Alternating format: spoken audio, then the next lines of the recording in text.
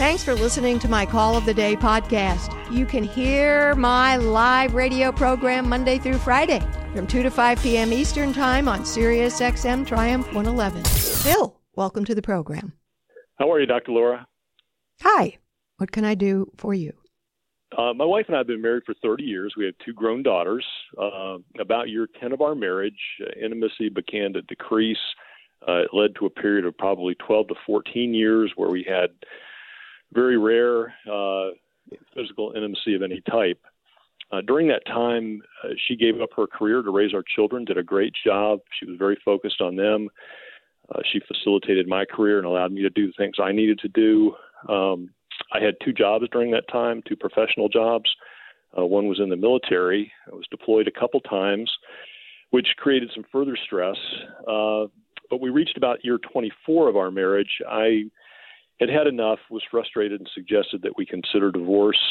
We went to counseling for about a year and a half, and things between us got somewhat better, but there was really never a return of the level of intimacy, the connection that we had initially. And so now, why did you cancel the divorce? That's a good question. I think Shh. Don't say I think we. Because I asked you a personal question. Why didn't you? Not we. You. I want to know why you didn't follow through. I did not. I no longer pursued the divorce because the relationship between us was good enough. It was again friendly. It was cordial. There was occasional intimacy at that point. And it just didn't seem catastrophic enough to drop a bomb on my family and my relationship and cause difficulty for my kids and upset parents and that thing. Got it. Okay. So at about year 30 of the marriage, where we are now, we're starting to look forward. I'm a couple of years from retirement. I spent many years fantasizing about being on my own, about long periods of solitude and exploration. She has a very different view for what our retired life might be. And it has occurred to both of us, including me, that the difficulties that we had early on may have caused problems for us that are going to prevent us from feeling the kind of closeness that we would need to make compromises and to go forward after retirement together. And my principal dilemma is whether I should abandon this idea that I have. It's very desirable to me about being on my own, about going off and doing whatever I want to do because it's selfish or self-centered. Understanding that if I don't abandon that idea, that desire that I have, that it might be better for my wife, my kids, my family, but at the same time, I'm going to be kind of saddled with living a life that I'm not that excited about living, or at least at the moment don't think I would be excited about living. Number one, your children are adults. They're not coming down every morning for breakfast seeing mom and dad not talking to each other. They're adults with their own lives. So we don't have to do the upset my adult kids card. You have a right to decide between now and dead how you want to live your life, because then you're going to be dead. You're talking to me as though you're going to live forever.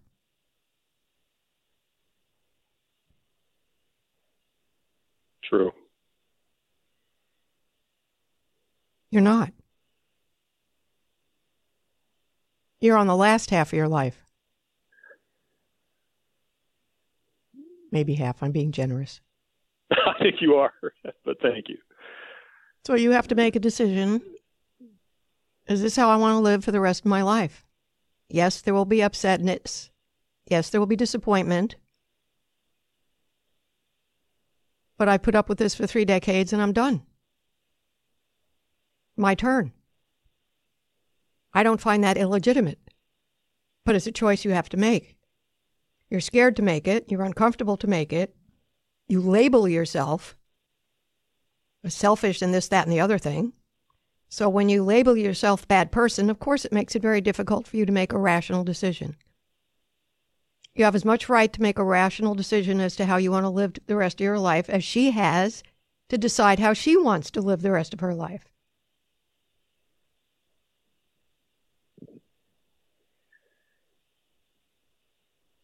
I see. And no decision you make is going to be win, win, win, win, win, win, win. There is no such decision. You have to decide which price you want to pay. Do you want to get to the end of your life and say, oh, shit?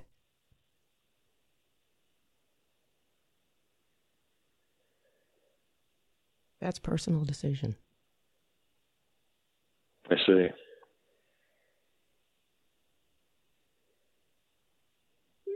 You know, it's such a challenge when you've gone from a very difficult, mutually unpleasant relationship and gone through therapy and reached a point where you're friends again and where the relationship is cordial I hope on a day-to-day basis. if you leave, I hope you're always friends. That's not the same thing as a lover or spouse.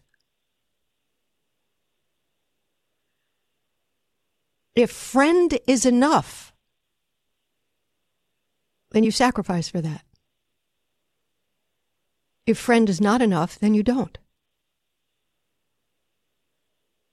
I'm glad you two got friendlier. That was much better for both your health, your psyche, and your kids.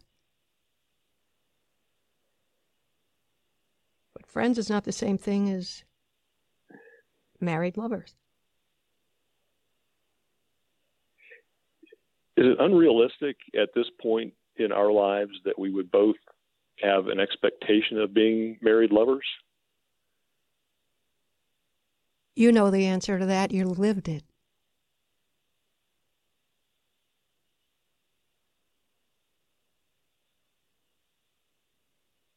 True.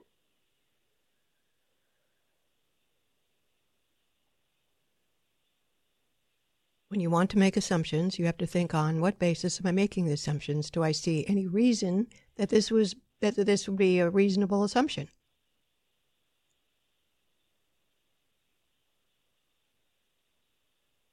And the assumption would be that we could be married lovers. How would that happen without her interest?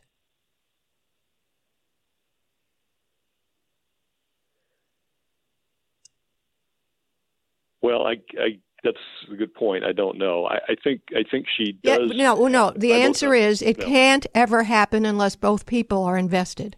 You know the answer to that. You're playing games with your head because making a big change like this is quite scary to you. So instead you go into fantasies where I'm going to take these 6-month trips, and so I'll sort of be divorced while I'm still married. This is the fantasy game you're playing with your head. This way I'll have my cake and eat it too. I'll stay married, but I'll be on my own. Find some women, have some sex, have some fun, have a life. And then I'll come home to my friend. That's the game you're revving up to play. That's not going to work. You actually have to make a decision, whatever that is. Be sure to check out my website at drlaura.com. It's mobile friendly, has a clean-cut design, easy to navigate.